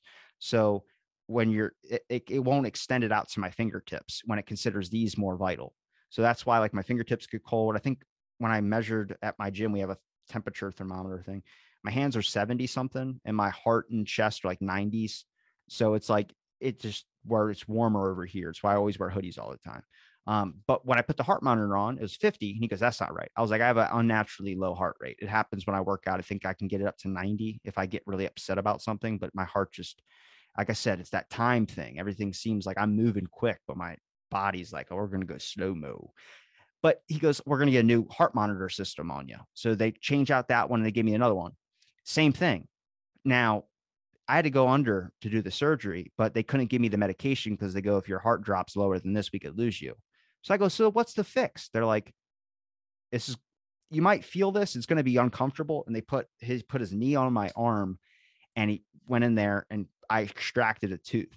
I was awake for it, but I was going in and out of consciousness because they already gave me a pill to go under. It just wasn't knocking me out, and they couldn't add more on top of it because of the low heart rate. So as I'm drifting off from consciousness, I'm listening to Adele sing Hello, and it's the scene Hello and you're staring at the doctor dentist lamp thing up. And so like I'm having in and out, like waking up, going back, waking up, and all this. And what was I about to say? Wow. So they didn't want me to drift out, and they did that. Adele's playing. But it's this fact. I don't know where I was going with it. I fucking lost it, dude. I'm sorry. I started envisioning Well, was it, I mean, something that you know, you were going in and out of consciousness. You were, I don't know, you were just discussing how You don't even uh, know where I was at. I well, don't know where I was at. here's the thing, man. Whether you believe in the afterlife or not, I'm just asking you. I'm not telling you, you know, you believe what you want to believe, but what you should do, I recommend this, is just don't be closed-minded to it. Just I'm not. have an open mind. I mean, And there's take smells I get from a smell that I haven't smelled since I was a kid, and it's a weird feeling like is someone watching me, and that's people say, oh, that's this and that's this. I don't necessarily believe that's true, just because it just hurts to even think that, oh God, there's this, and it's like, shit, why is it always the worst times when they're watching me? Like, can I just fucking be in my room alone doing the daily routines a man needs to do, and someone's got to be watching me? I'm just fucking around. But I mean, like I said, I went to where my mom used to work when I was a kid. I used to be in this hotel, and there were spirits in that hotel. And the way I knew this is that when I was a little kid, like I wasn't 4 or 5, I think it was like probably 5 or 6. I was still in elementary school. I remember sitting on my bed watching Scooby-Doo, Earth, Wind, and Fire episode where they had that band, the Witches, on there. And I think it was the Dracula movie that they had where they were at like Mount, whatever it was, and that ghost Dracula thing was out or whatever. But this lady came by, and she was dressed up in like an old maid outfit, like just when that was the style of the hotel. It's a retro vintage. It's been built since the 1800s, stuff like that. So it's got that whole look to it. So I figured that was their work attire, was, this maid outfit. And it was a, African-American lady. And she said to me, how you doing, sweetheart? I was like, I'm sick from school. She's like, sick, huh? And did a smile. And I was like, huh. And then she's like, do you need anything? I was like, well, my mom said not to bother anybody, so I'll go downstairs and ask her if I need anything. She gives me a wave and smiles and goes down the hallway. I mean, not even a minute after I saw her pass that doorway, I jumped off the bed, ran right around the corner, and there was no one there. So I walked downstairs. I'm like, well, now, damn it, she mentioned a sandwich, and I am kind of hungry. So I go downstairs, walk down the steps, and go to where my mom is working at the front, as she was like the hostess to the restaurant area. And I said, hey, this lady asked me if I wanted a sandwich, and now I kind of want a sandwich. Can I get a sandwich? They're like, what lady? And I was like, explain what she looked like. And my mom was like, there's no lady that works here like that. And my aunt and my mom are really into this stuff, so they thought it was that 100%. But there was only 3 people on staff. That's my aunt, and that's my mom, and that's the chef in the kitchen. So I don't know who that was. Maybe it was a guest fucking with me, but there's that type of stuff, and I've had that throughout my whole entire childhood. So I just I don't throw it out. I don't throw it out. Spirits. You're having dreams of dead people, and you're telling me that you don't believe in the afterlife. It's cool, man. It's cool. Just stay open. That's what it was. So it was the sleep thing. So when I sleep that 30 minutes and it feels like 8 years, I never dream. But what I have been doing, and it's whenever there's something like severely going on wrong, there's always like a deeper meaning to it. I have these very long dreams that feel, and I think I've explained one of them on my show before. I think it was like a whole like 2-hour episode. Me and my buddy, we were talking about our dreams and just went into it. But a lot of things are like warnings, like, hey, don't do this or don't do that, like your car issues and all that. I mean, I'll send a text to someone and it'll be like, that's like I said, that's my weird stuff. But whenever it's something where I feel like I'm shaken by it, then I woke up one time. I had this long dream I explained on the show. Now, my light in my room, my lamp, I just never turn it off. It's kind of like this one. It's a small little light. So I always just leave it on because the wire's broken. So if I turn it off, it'll take me an hour and a half to try and get it adjusted right to get it back on. So I was like, fucking just leave it on. It never goes out. Now, I had this crazy ass dream where it was dark in my room. I was in my room and I was in my bed and my closet door was open. My closet, I throw all my clothes on a chair. My closet is never opened. It's always shut. So this closet door's open and I pulled down the covers and I was like, who the fuck's there? Because I felt eyes watching me. And this grudge thing came out of the fucking, I'm getting chills talking about it, came out of this fucking closet, climbed up on my fucking, top of the thing and just fell on top of me and started scratching the shit out of me. I woke up, scratches right here, fucking closet doors open and my lamp's off. I'm like, what the fuck? But I rationalized it. My closet door must have been cracked. A wind gust from the vent must have opened it up because when my AC kicks on, it does do a large push. And then I think it's because I washed my sheets that night and it scratched me from the fabric softener. But it was like, that was weird shit where I had a dream and then I fucking woke up and I was losing my shit. I was messed up for like a good like 10 minutes. I was like, fuck. I even like, yeah. So, but I rationalized it. It's 100% what I said it was, the scientific conclusion of scratches from the sheet. And there's no No, grudge thing. that should happen, bro. That should happen. People would use the example like, oh, it must be someone from the afterlife trying to send you a message to like mind your, be nicer or something. I'm like, fuck you. I won't give you that shit. That's funny. You've never had a paranormal experience like that? If I've shared 2 now or 3, give me one. So I've seen a hat man. What do you mean, like a fedora? No, yeah, a hat man. You look it up. It's a thing. It's a shadow person, but they, for whatever reason, they wear a hat. I have seen one of those, and it was me and 4 other people in the car. You said I've seen a hat man, and I thought you were saying like how I say, yeah, man. So when you said I've seen a hat, I was like, were you at a hat store? Like I didn't know you meant hat man. I thought you meant, I've seen a hat man. Like you've seen a hat, like a fedora, and you're like, no, a hat man. Okay, now he had a fedora on though. He did have a fedora. No shit, that's always an evil hat. Yeah. So the place we went, we were actually like ghost hunting, and and it's just the potential is there. It's so they say that you're supposed to be able to allegedly see a shadow person or something like that at this place that we went, and I was with some friends. I think it was my brother, his girlfriend, my girlfriend, and my buddy was driving, and I was in the passenger seat. And this is a long time ago. I was probably, I don't know, I was probably 21, 22. But anyway, make a long story short, you drive under this underpass and you're supposed to pull over. And in that area, you're potentially supposed to see something. So we pull over, we're sitting in the car. Nobody wants to get out. They're kind of like, I don't know. It's kind of creepy out here. The sun was just starting to set. It was getting kind of dark. And we're sitting there talking. And my buddy George is like looking in his mirror, his driver's side mirror. And I'm like, what? And I turn around and I look and I'm like, what? You see something? I look out the back window. And sure enough, dude, swear, there's this shadow thing walking towards the car. And now it's down a ways. It's probably, I don't know, a good half mile away from the car. But you could see that it's getting closer, and it's like walking like real weird. And everybody in the car seen it. Everybody. And I'm telling George, I'm like, just wait, man, just wait. Cause I could tell like he started the car and he's like putting it in gear and he's ready to go. I'm like, just wait. Anyway, he ended up taking off cause he got kind of spooked, but that was probably that paranormal experience. And then just the conversations I had with a psychic medium about my father was kind of paranormal because she touched on some stuff that she had no way of knowing, no business of knowing. It was strange. It was like I was talking to my dad. One of my favorite episodes on this show was I had 2 times I had my tarot cards read on air, but one time was really hilarious. He's a good friend of mine, Gordon. He's a friend from the show. Like it's how I met him. I was talking to his wife who like she hunted polar bears and did all this crazy. That's a very controversial topic now. But when she did it, it wasn't. It was like you could normally hunt a polar bear. It was like a good event thing to do. Now it's like society will cancel the shit out of you. But the tarot card guy on my show, he's reading cards and he's like, I'm getting a girl. He's like, you're going to fall in love. So I think I wrote down everything he said. Here's the weird part. He said that your brother should get his like prostate checked. And I was like, what the fuck are you talking about? He's like, get his like area down there checked. I was like, I'm not going to fucking tell my brother that. He said it. You can look at the episode, Gordon Fair. I think it's like 400 something. You can look up.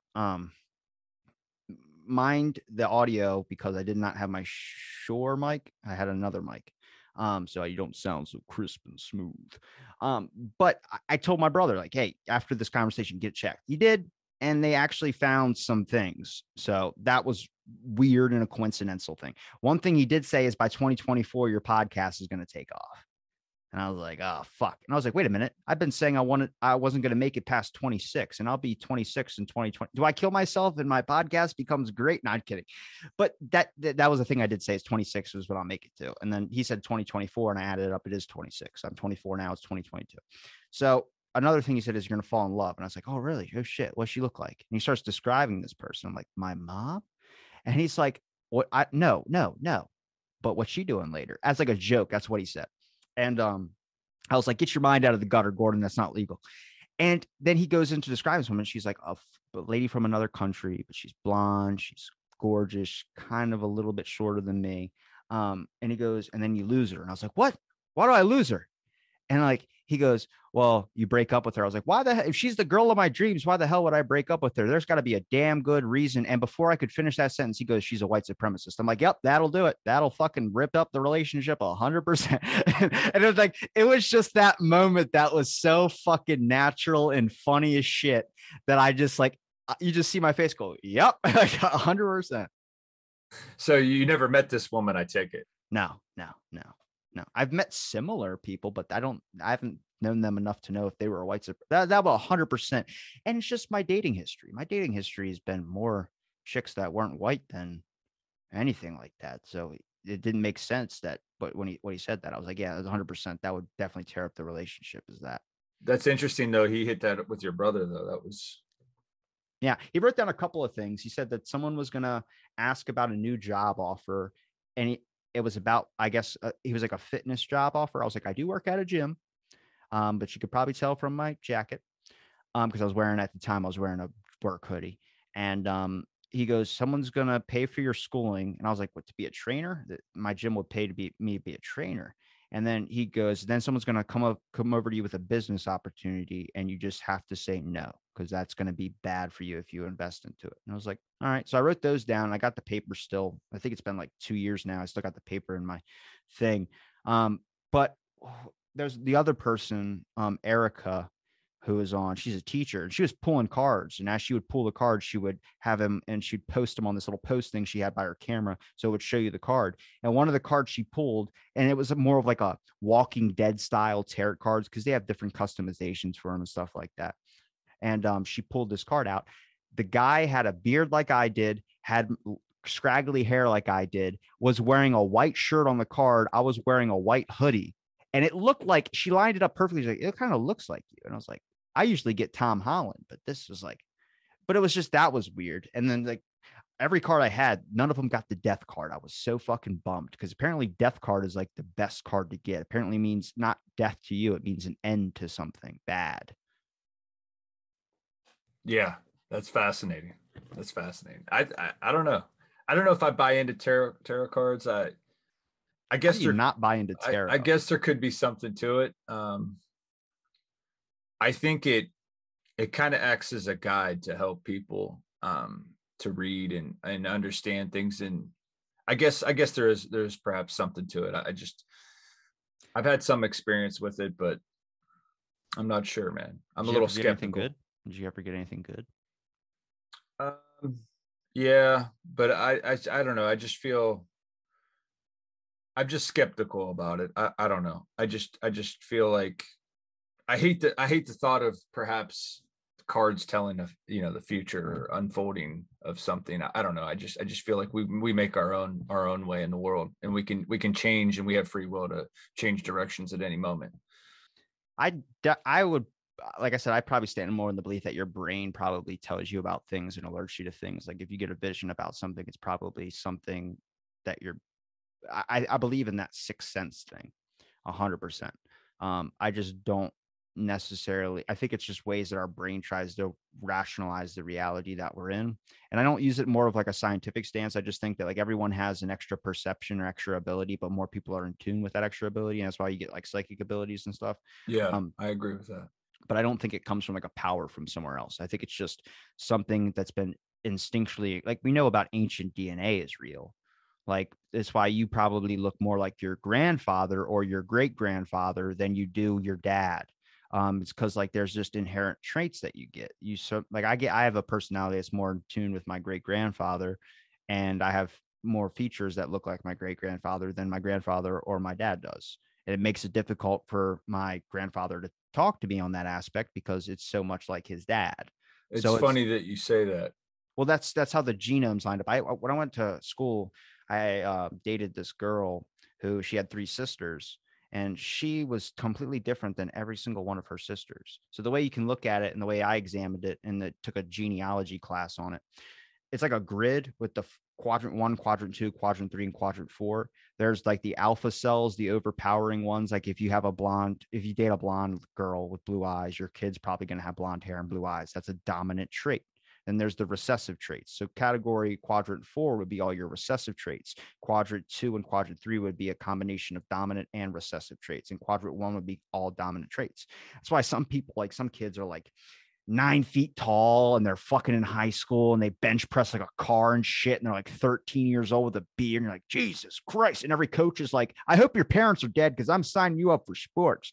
But that's more dominant traits. And then you get into the area like where people talk about like the alpha male has evolved. Alpha male back when they used to be a biker jacket, smoking a cigarette with a long beard and huge and jacked and athletic. And now alphas are beta people that were big tech company people, Bill Gates style people. And it's just the way society evolves, which more recessive traits. I mean, we know our fertility counts going to shit.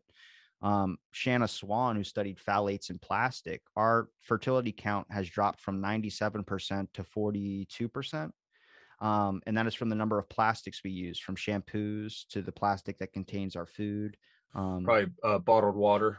Yeah, and it's weird how they show the linkage, which in studies of apes and also studies of babies, it's the shrinkage and taint size. That area between, that gooch spot, the smaller that is, the worse your fertility count is. And they've noticed over generations that the number of plastics that's been doing all this has been making your taint smaller. So they think at some point like for instance, they used to like one child policy in like Shanghai and all that.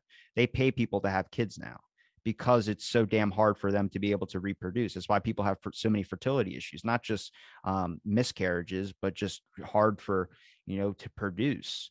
And that's from our number of plastic consumptions. Back in the day, we used to use glass bottles for Cokes. We used to use glass bottles for everything. And then we found plastics, and it turns out this more way of cheaper, more effective, and turns out it's bad for the environment. But at the time, they didn't know that actually is hurting our society when it comes to our reproductive needs. That's interesting. I know a lot from the show. Like I could write a book, but it wouldn't make any fucking sense. I would be off on like it'd be all over the damn place. You'd have to do it by chapters. Chapter 1, fertility. Chapter 2. Hold on, we got to talk about taint size. JFK. it's called the analgesic distance, anagetical distance, I think it's called, is the scientific name for it. They don't like it when you say taint. I've made that mistake a couple of times. I'm like, it's the taint. They're like, no, it's a fucking scientific term. You're making fun of my job. I'm like, I'm not trying to, but that's what the area is called. That's crazy, man. That's crazy. Well, man, it's been a good discussion. I don't know. I got to probably wrap this thing up. I got some shit to get into. Did I give you what you gave me what I needed, but I give you what you needed. Absolutely, bro. It's good. I'm excited to introduce my listeners to you and your podcast because I've been on your show, I think 3 or 4 times now. I think it's 3. Yeah, and it'll just be good. It'll be good to give them something new. And you're an interesting guy. You're well versed in many subjects. That's what I love about you. And I never know what the hell I'm getting into when I talk to you, but I know it's going to be good, whatever it is. Master of none, I believe the term is called. Master of none. Yeah. But where can people find your links, man? Just check me out at any podcast platform that you enjoy, or you can check me out at www.insearchofrealitypodcast.com. I'm pretty much all over the place. I'm on YouTube. I guess the best place would probably be Spotify or Apple Podcasts, but you can check me out anywhere. Well, I'm going to link your links in the description. I'm going to do the sign off, which is thanks everybody for listening to this episode of Out of the Blank podcast. And you stay tuned for a next episode, and also In Search of Reality part. It's a double feature. That's what it is. We're going to call it double feature. Yeah.